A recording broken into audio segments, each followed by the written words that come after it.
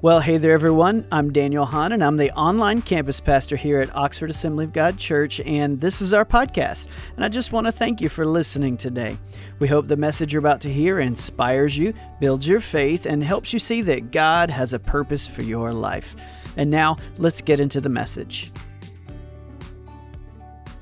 This is Labor Day weekend. You look around you and you know that it's Labor Day weekend. Because some of them know that that's the unofficial end of summer. That's what it's called, the unofficial end of summer.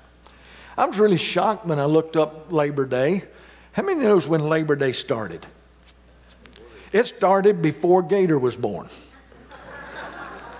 It was started in Oregon in 1887. It became a national holiday in 1894. So that's even before Lee was born. That's a long time ago. And Labor Day was started by the labor unions, but I can tell you, I'm glad that I learned how to work. Amen. Now, I know there's a lot of people that think work is a four-letter word, and it is. But aren't you glad that we have the opportunity to work for God? Dear friend of mine who's deceased now, going to be with the Lord. He was blind. When I say blind, he was totally blind. He had a disease that took him several years to get there. And so he did everything he could to prepare himself to get ready for that time. And he told me, he said, Pastor, being blind is not my major problem. I can handle that. But not being able to support my family breaks my heart. Not to be able to work because I want to take care of my family. So that's the hardest thing of all. I can't imagine, I know during the Depression, there's a lot of people that wanted to work. They would have done anything. I know my dad worked for 50 cents a day. Do anything for the privilege of laboring, the privilege of working. And I'm thankful that I have the joy of working for the Lord. And working not just for the Lord, but to work for my family. 1 Corinthians chapter 15, it's an awesome chapter. It starts with this. Now I would remind you, brothers, of the gospel I preached to you, which you received, in which you stand, and by which you are being saved, if you hold fast to the word I preached to you, unless you believed in vain. We're going to look at that a little bit more, but let's see what vain means. Well, I looked up that word vain in our dictionary, and it means producing no result. It means useless. It means having no meaning or likelihood of fulfillment. Then I looked it up in the biblical dictionary in Strong's Concordance, and the word means void of results, aimlessness. In other words, when you say, don't let your faith be in vain, it means don't let it be void of results. How many knows God wants it to have results? And how does that work? It works because of our faith in God. Now, if you continued reading on there in that chapter, now let me go ahead and apologize to you.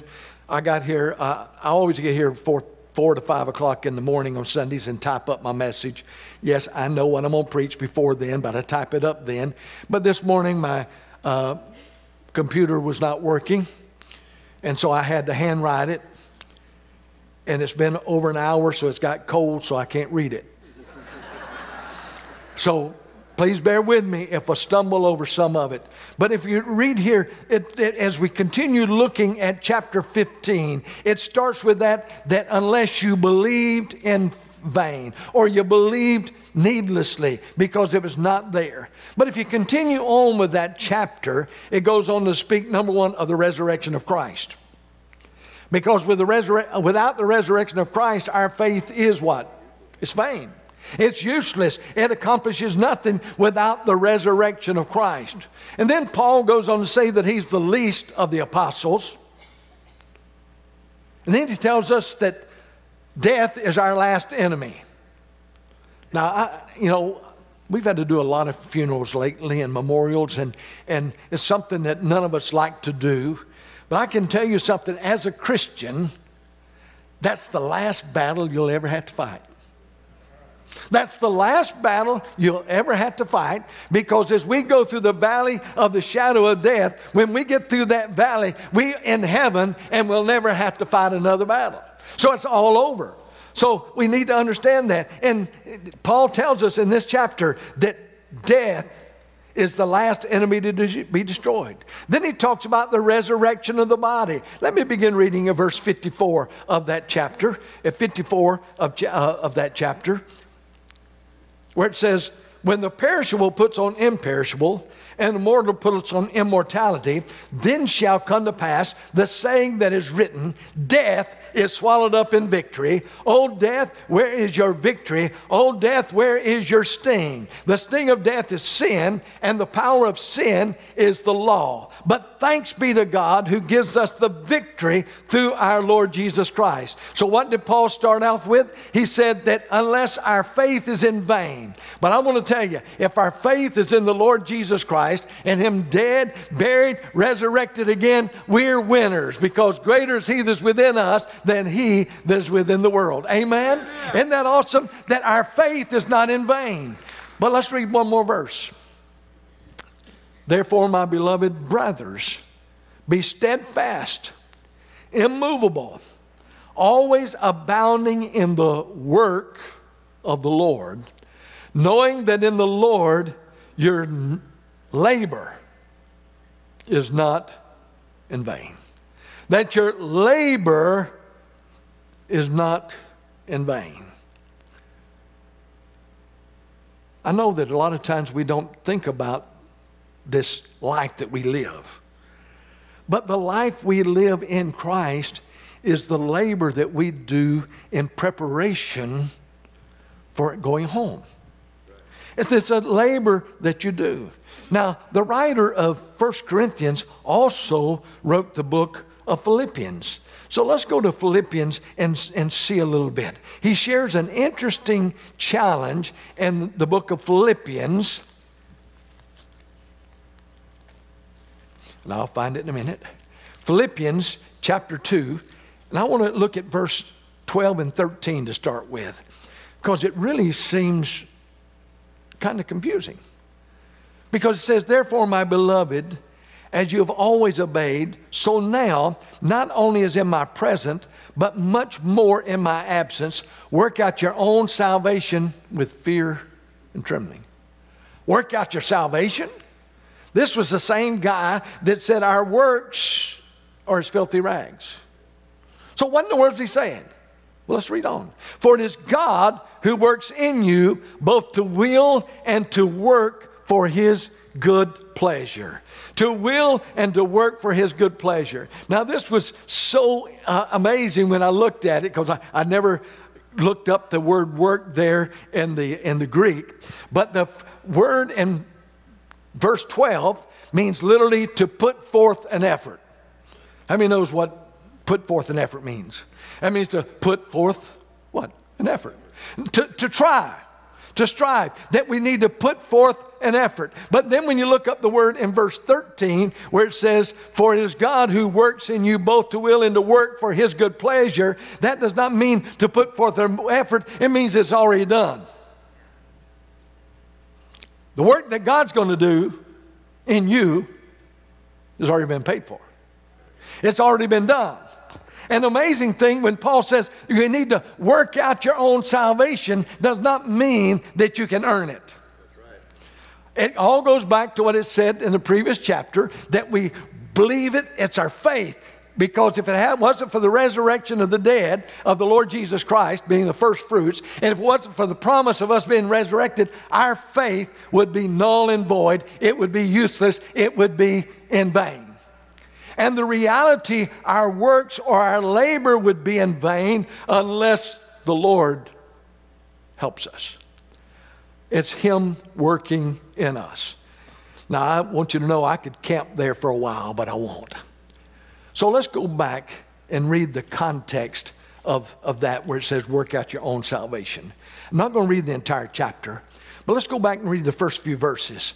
So if there's any encouragement in Christ, any comfort from love, any participation, that literally means any fellowship in the Spirit, any affection and sympathy, complete my joy by being the same mind, having the same love, being in full accord of one mind. Do nothing from selfish ambition or conceit, but in humility count others more significant than yourselves. Let each of you look not only to his own interest, but as to the interest of others. Have this mind among yourselves, which is yours in Christ Jesus. Now, go on and read the rest of that at a later time, but let's drop down again to read verse 12 that we've already read. Therefore, my beloved, as you've always obeyed, so now, not only as in my presence, but much more in my absence, work out your own salvation with fear and trembling. For it is God who works in you both to will and to do for his good works. Keep reading. Do all things without grumbling or disputing. Now, that did not say do some things. It didn't even say do most things. Do all things.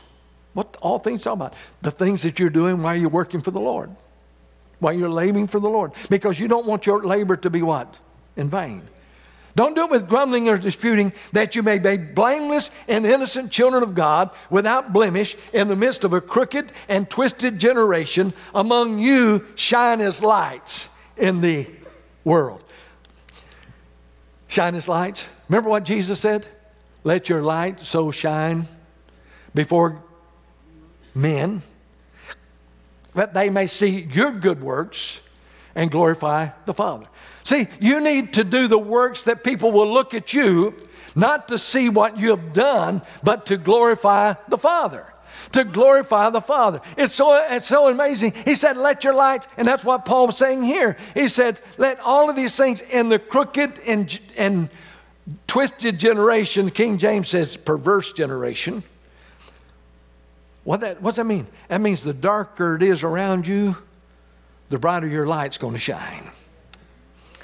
I said, the more perverse, the more weird, the more distorted, the darker it gets, the brighter your light shines.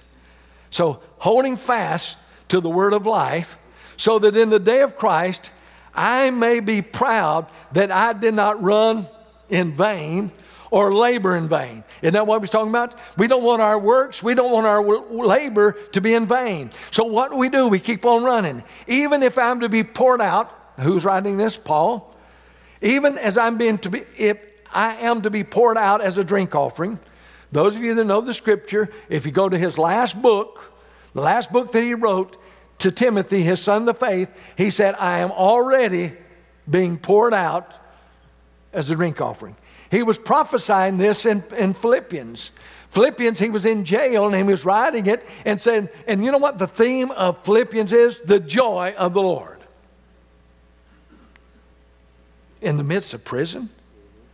But it says, even if I am to be poured out as a drink offering upon the sacrificial offering of your faith, I am glad and I rejoice with you all. Likewise, also you should be glad and rejoice with me. Wow. I don't know if you caught that, but as it started out, Paul says we need to understand that we're in the fellowship with God. That in this life that we're living, God has ordained for us to let our light so shine before men. Every one of our lights shine in a different place. It shines where we are in a different manner, but it's God shining through us. And if we do that, then he's reminding us that your labor, your efforts will never be in vain. Isn't it exciting to know that regardless, have any of you felt like a failure? I'm not the only one here. Man, sometimes, Steve, I feel like I'm just a total failure. And sometimes my wife agrees.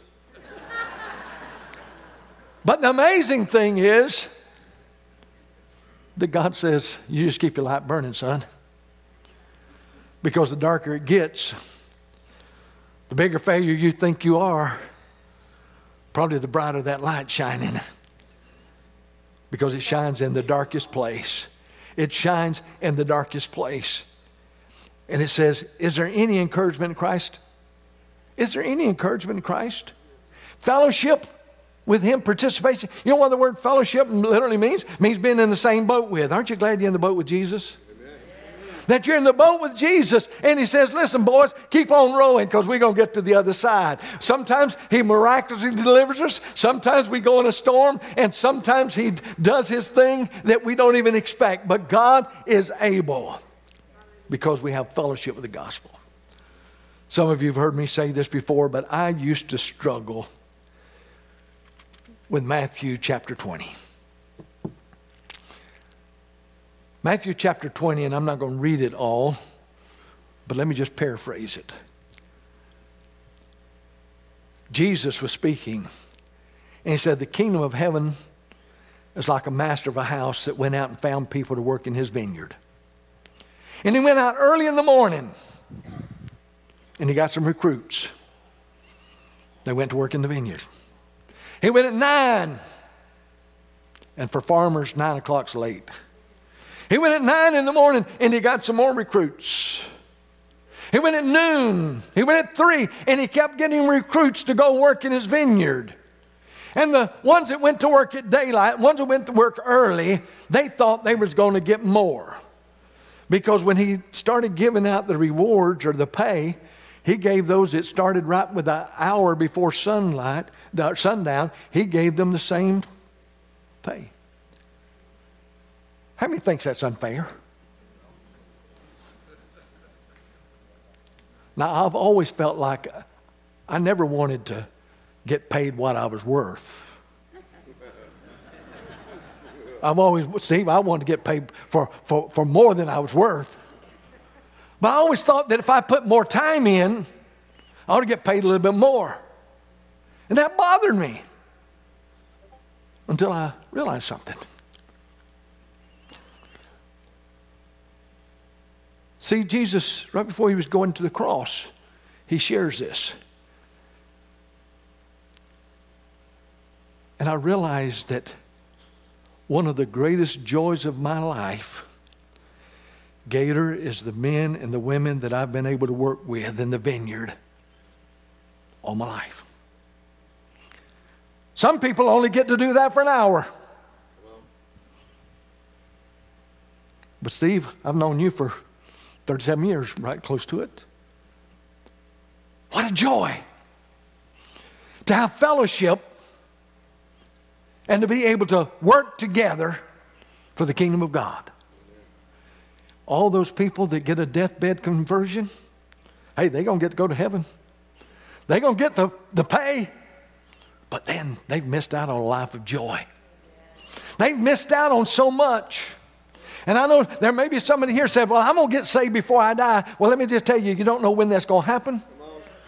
But you're missing out something. Because you're missing out fellowship with a family. I worked with my family, and back when I was a kid, and we even rode in the back of the pickup truck.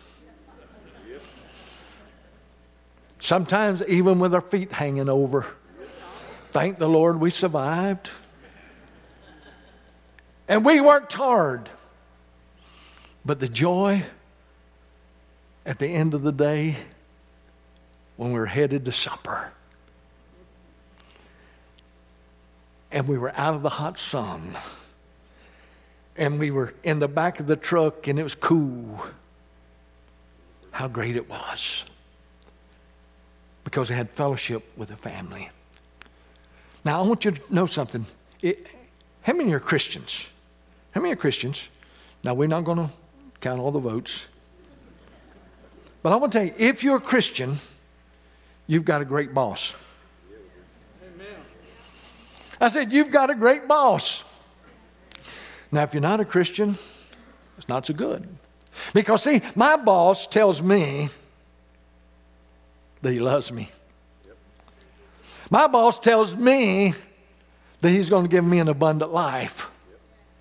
My boss tells me that I'm going to provide everything you need to accomplish what I ask you to do. Now, I tell you what, I've worked in some secular jobs that I didn't have that.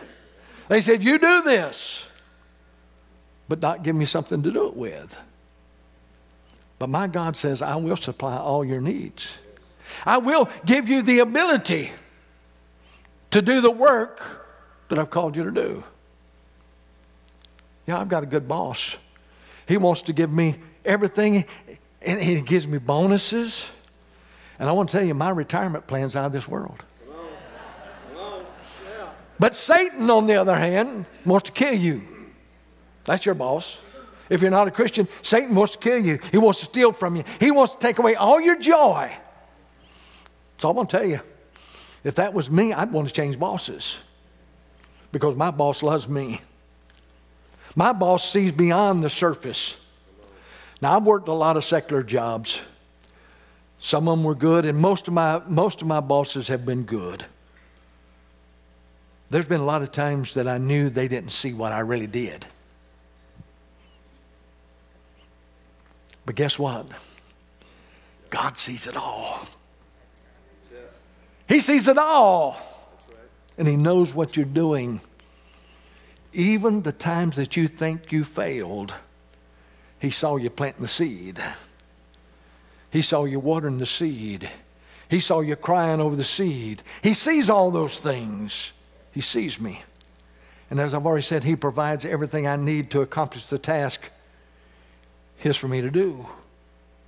So when I talk about my work not being in vain, I just remember all I've got to do is yield to him. But that's my hardest problem.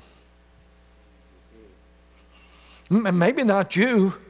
But see, the Gospel of John says, in John chapter 15, one of Jesus' last messages, he said, I am the true vine, and my Father is a vine dresser. Every branch in me that does not bear fruit, he takes away, and every branch that does bear fruit, he prunes, that it may bear more fruit. Already you're clean because of the word that I've spoken to you. Abide in me, and I in you. See, that's the hardest thing. To remember that I've got to stay in Christ because I can't do anything on my own. I said, I cannot do anything spiritual on my own. I need God's Spirit in me. I need to stay abiding in him because if I abide in him, guess what? If you continue reading that, it says that we did not choose God, but he chose us and he appointed you that you should go forth and bear fruit and that your fruit should remain. Amen. That it would not be done in vain. That your labor would not be done in vain. So we remember that. And then over in Galatians chapter 6. Galatians chapter 6. Some wonderful words. Begin reading at verse 6. Let the one who is taught the word share all good things with the one who teaches. Do not be deceived. God is not mocked. For whatever one sows, that he also will reap. For the one who sows to his own flesh will reap from the flesh reap corruption. But the one who sows to the Spirit will from the Spirit reap eternal life. Verse 9. And let us not grow weary of doing good. Another word for that says, let us not grow weary in working. Let us not grow weary in fulfilling our ministry. Let's not go weary in what God has asked us to do. For in due season we will reap if we do not give up. Now King James Version says, if you don't faint. In other words, if you keep on keeping on. So then, as we have opportunity, let us have good, let us do good to everyone, and especially those who are the household of faith. What's the mean? That we keep on working, that we keep on laboring to do what God asks us to do. And some of you are saying, well, Pastor, what's the big deal? I've got a lot to do personally. I've got to think of myself. I've got to accumulate all that I can. Yes, you can. You can do that. But I can tell you what's going to happen. One of these days, you're going to leave that, whatever it is, aside. Now, there's nothing wrong with accumulations. I told them in the 8 o'clock service this morning, if you've got $2 million in your retirement, my wife and I will be glad to go on a cruise with you. Okay? You can use it for the good. But the thing is that if you're just accumulating earthly things, then your labor is in vain. Because you're going to leave all of that here. You may enjoy it for a while, but you're going to leave it here. So what is the greatest of importance? What is the greatest thing of importance? Let's go to Luke chapter 9, verse 23. And he said to all, if anyone would come after me, let him deny himself and take up his cross daily and follow me. For whosoever will save his life will lose it, but whosoever loses his life for my sake will save it. For what does it profit a man if he gains the whole world and loses his soul? He said, don't let your faith be in vain. And if our faith is based on anything other than the resurrection of Jesus Christ, our faith is vain. That's what Paul said in that chapter. He says that the only thing, that reason we're saved is because of Jesus dying for us, being resurrected for us, for doing all that for us. That's the only way we can be saved. And the only way that our works is not in vain is if we allow and do the works that he has called us to do, by abiding in him. 1 Timothy chapter 4. 1 Timothy chapter 4. Verse 10.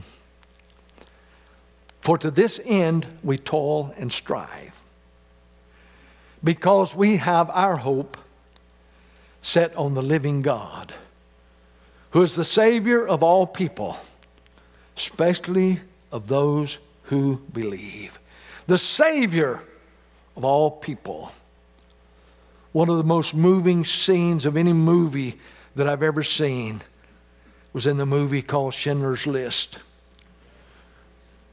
Schindler was a Jew, and I don't even think he was a Messianic Jew, but he hired a lot of people to work for him, Jews in Germany and Poland, that he could give them escape out and escape the Holocaust. He saved hundreds. And years later, they gave him a huge celebration. And he had people there in the audience that he had saved. Hundreds. Had children that they had saved their parents. Hundreds. And when they were presenting him with his reward, he was so tearful. And they thought maybe he was tearful because of his celebration. And he said, no. If I'd have worked a little harder, I could have saved one more. I could have saved one more. He saved hundreds, maybe thousands. But if I could have done a little bit more. It's just my opinion that when we get to heaven, when the Bible says he wipes away all the tears from our eyes, I believe that setting is going to be when we stand before God and we realize what we could have done and didn't do. It's going to be heartbreaking. I'm glad God wipes away the tears. We're going to have victory. We're going to have the joy of the Lord. But don't let your labor be in vain. I've got a great verse to share with you in Revelations chapter 14, verse 13. And I heard a voice from heaven saying, write this, blessed are the dead who die in the Lord from now on. Blessed indeed, says the spirits, that they may rest from their labors. See, even for the Christian, we get tired. But what's he promised? That in due season we'll what? Reap if we faint not. Because there's coming a time that we'll rest from our labors, and not just rest from our labors, said for their deeds will follow them. That great song, thank you. Thank you for giving to the Lord.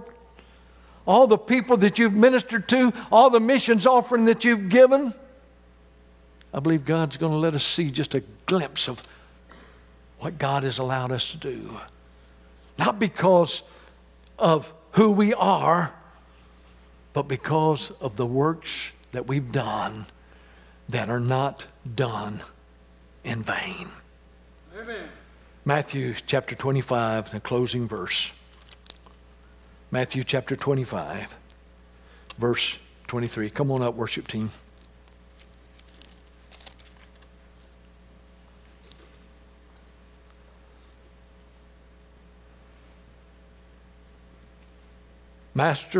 His master said to him, well done,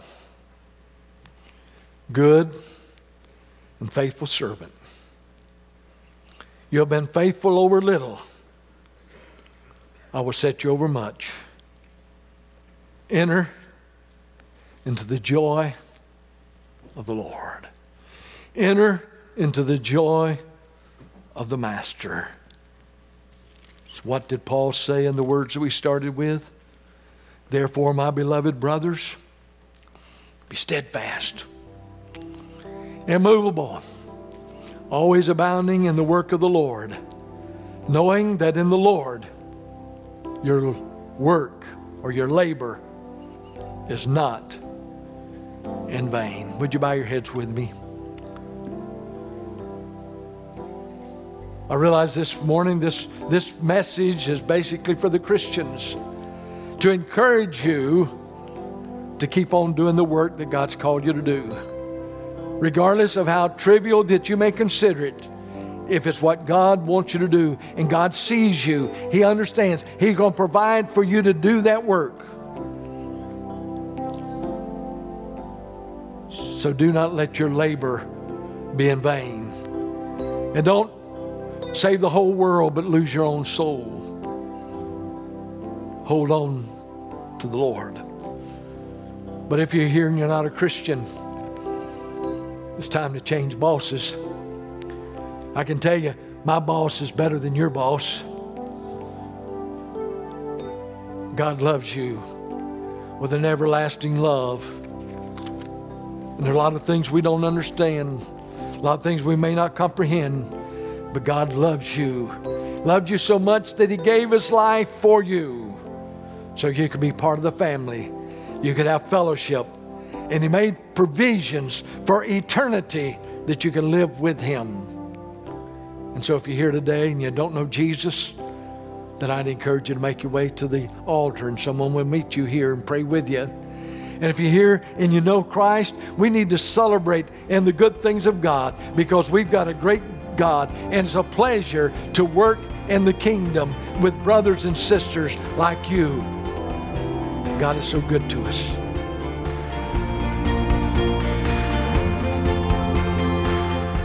On behalf of our pastor and staff here at OAG, we want to say thank you. Thank you for being a part of our ministry. We are grateful for you and the support you give our church and its ministries so that we can continue to do what God has called us to do, to be the family church for the family of God.